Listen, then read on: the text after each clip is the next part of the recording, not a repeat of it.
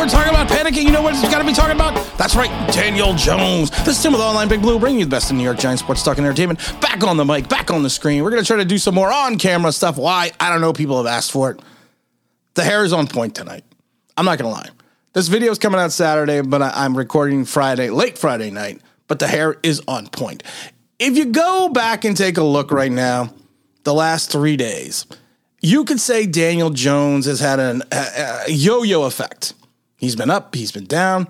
He's been throwing multiple interceptions to Mr. Holmes.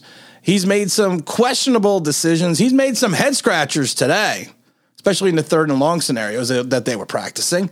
And you don't want to panic. You don't want to sit there and go, all right, we have to give up on this kid. Going into year 4, you probably think you would want to give up on the kid, but you can't do that just yet. But it's getting a little disconcerting right now. It's getting a little bit to the point that you're like, maybe we could put in the OG QB. Maybe we could put in Tyrod Taylor. Maybe we can do something different. Maybe we can get Tyrod some first team reps. Because of the fact that it seems that Daniel's making the same mistakes, having the same issues, having the inability to make the correct reads. And in the Dable/Kafka offense, you are going to open up the playbook. You are going to have 4 wide receivers. You're potentially sometimes 5. You're going to throw everything but the kitchen sink at the defense.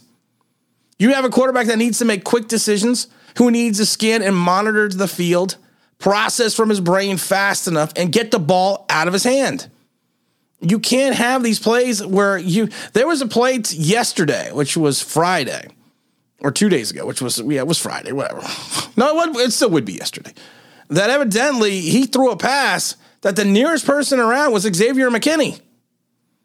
And people were like, what the hell is he throwing to? They had an unofficial report where I think they said he was 17 out of 24.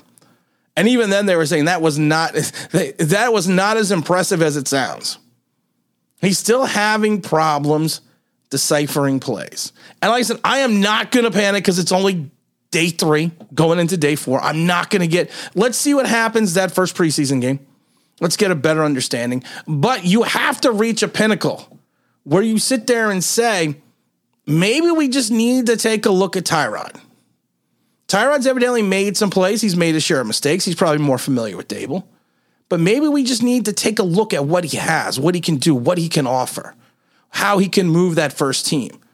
Because it's outside of some nice catches by Richie James and Kadarius Toney, Daniel Jones has not been playing well at all. And if you take a look at some of these catches, it's not like they were good throws. They're spectacular catches because they were bad throws. So sometimes even when you do something bad, someone can make you look good. And I get worried about that. I get worried about the fact that the complexity of this offense may be just too much for Daniel Jones to process. If you watched his last 3 years of his career, one of his biggest issues, even going back to the Shermer days, was making that quick decision. And that's what you're going to have to do in this offense when you are now also giving the receiver the flexibility to change his routes. It's going to be kind of like what the Kevin Gilbride did. Kevin Gilbride, when he was with the Giants in the early parts of Eli Manning's career, the Super Bowl runs, he gave the receivers the opportunity to make adjustments on the play, to change the routes when necessary. Now, I get worried when you have the likes of Kadarius Toney doing that and rookies like Wan'Dale Robinson. Kenny G is not known for that. So I get a little worried about that. But when you have that, you have to make sure you're on the same simpatico page as your wide receiver is. Will Daniel Jones be that? I don't know. And I laugh because Vegas has this, the odds in Vegas are that we are the leading candidate to get Jimmy G. And like I've said before, I'd rather go out and get the Garoppolo. I really would. But this poor play from Daniel Jones at times is getting concerning. Now, I don't think anyone's going to trade for Jimmy G. I think with the fact that what's going to happen is he's going to get released at some point in time. Because it looks like they're going on to Trey Lance. So he looks like he's going to get released at some point in time. Am I a huge fan of Jimmy G? No. Do I think he is an upgrade from Daniel Jones? Yeah, I guess you have to say yes. Even though I think the most throws he's had in a season, I think was 466. And he's never healthy. So you could potentially have Jimmy G not healthy, Daniel Jones not healthy, and Tyrod Taylor not healthy, and then you got Davis Webb hanging out somewhere in the background. Is he a better option for the short-term future of this team, Jimmy G? No. Daniel Jones is a better option for the short-term health of this team because of the fact that he's playing on a 1-year deal. He's playing on an expired time. He's like that milk in the back of the refrigerator. It's July 28th and it's already July 30th. And you're like, well, I can squeeze another day out of this. And that's what I think Daniel Jones is. He's almost like he's expired milk. So bringing in Jimmy G, unless you're planning on giving him 3 years, that makes no sense. And I know some people are like, well, they have no plan for 2023. Well, we haven't even got through 2022 yet, and people are already talking about no plan in 2023. I love all the people that are so hyped about Daniel Jones, all the Daniel Jones lovers, all the people out there that are doing things saying, oh, Daniel Jones is so awesome. But as soon as you bring up Jimmy G, they're already ready to dump him. What does that tell you about this kid? And I've said this before. I said in this video yesterday, do not panic. Do not get overly concerned about this kid until there is a reason. Now, they may potentially be a reason if this keeps going up for the next 4 or 5 days in practice, we might have a reason. And that first preseason game is already rapidly approaching. And you're installing a new offense. You have a new guy calling the plays in Kafka. I still don't think Kafka's going to call the plays. I think he's just getting experience in camp because from when you looked at these third and long situations yesterday, Wink had the upper hand. Wink proved that he's a veteran coordinator and going up against a novice. So you can't have that going into the season. And I've said this before. There are going to be times that people are going to throw stuff at Kafka that he's never seen before. So he's going to have to figure these things out on the fly. But I'm not sure he can do that yet because he does not have the experience. Like I said, he's been in the league for a hiccup. But thinking that Jimmy G is the answer. First, your problem is he's owed $23 million.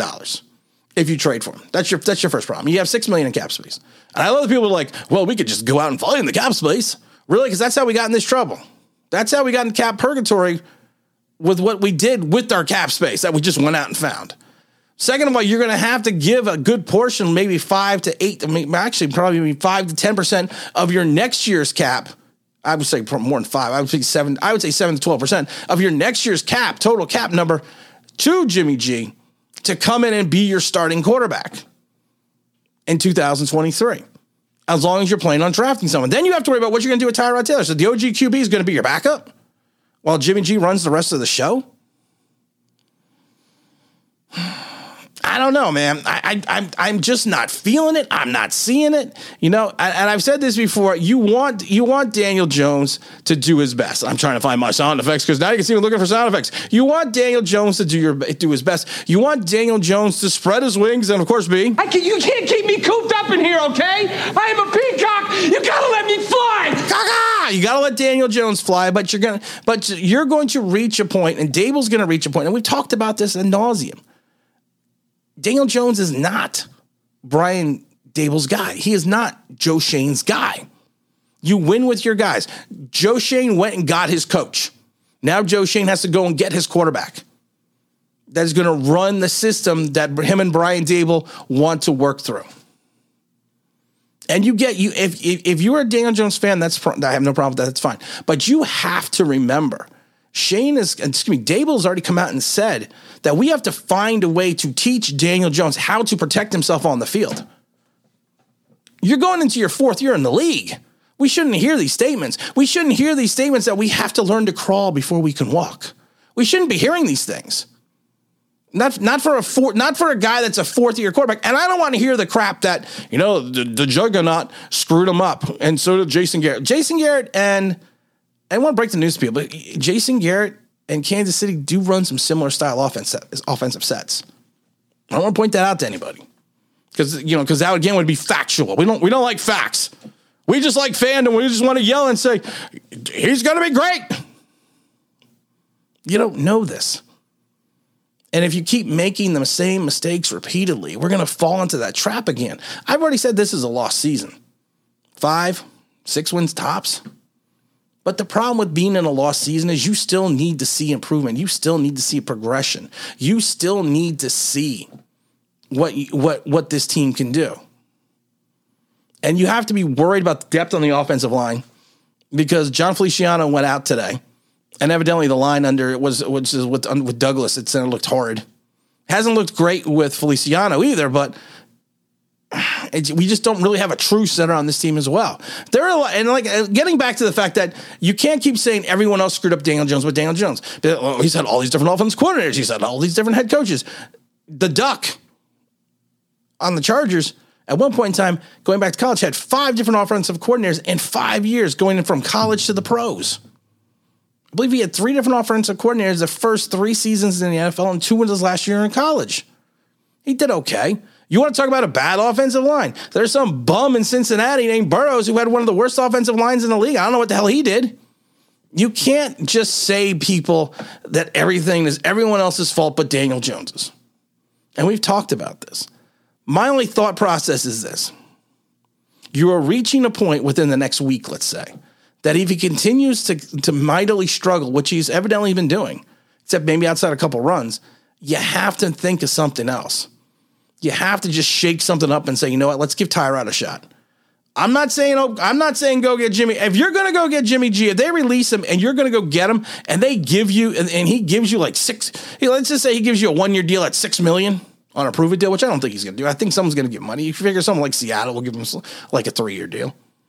If he wants to come here for $6 million that first year, then maybe kind of accelerate in 23, 24. I have no problem with that. With out in 24, I got no problem with that. But he's not the answer.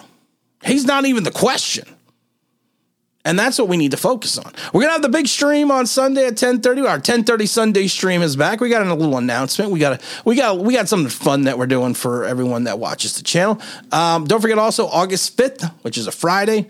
I think it's going to be 9 p.m. We're doing a stream to give away the Coaches Club ticket. You're going to hang out in the Coaches Club with me, OGR Sports, the venerable James Williams, and Dominic Palmer, who's flying all the way in from the UK. You'll also be on the field with me when I do my 40-yard pass challenge, where I'm going to drop a perfect 40-yard pass to James Williams in the end zone after the game. That's going to be a lot of fun. So you'll be able to stay tuned for that. But like I said, let's take everything with a grain. Let's hope today is a better day for Daniel Jones. Let's hope Monday and Tuesday is a better day. Because I don't want to say it can't get worse, because it can get worse. It can get worse at any time. But you know what? Jimmy's not the answer. If you want to shake something up, throw Davis Webb in, throw Tyrod Taylor, and do something different. Be bold, and mighty forces will come to your aid. And again, this is Tim with Online Big Blue, bringing you the best in New York Giants sports talk and entertainment. And as always, if you can subscribe, if you're green, that, you know what I mean? Well, that'd be awesome.